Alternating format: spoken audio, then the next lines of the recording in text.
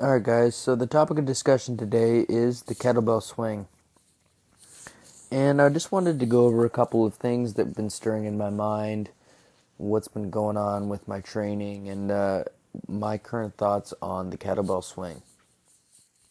So I've been doing kettlebell swings probably, I would say 3-4 times a week now, been incorporating them into my programming, kind of training them here and there, sometimes high volume, sometimes low volume with heavier weight.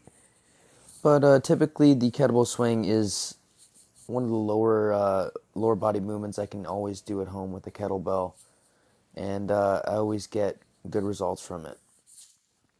Some of the results I've noticed are I'm a lot faster on my feet. I can jump a lot higher. My back pain has almost disappeared, although I've heard other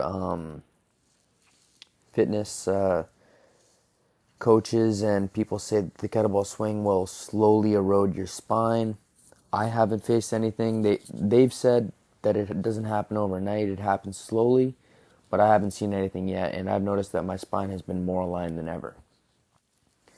So basically, when I do my kettlebell swings, I'm always doing it with the single arm. I'm never doing a double arm. And the reason for this is because it incorporates the core and stability and anti-rotation core muscles. So I'm going to give you a couple tips when you're doing your kettlebell swings on how to get the most out of it. So basically, you want to have your feet pretty wide apart, wider than shoulders for sure, but in a firm, grounded stance.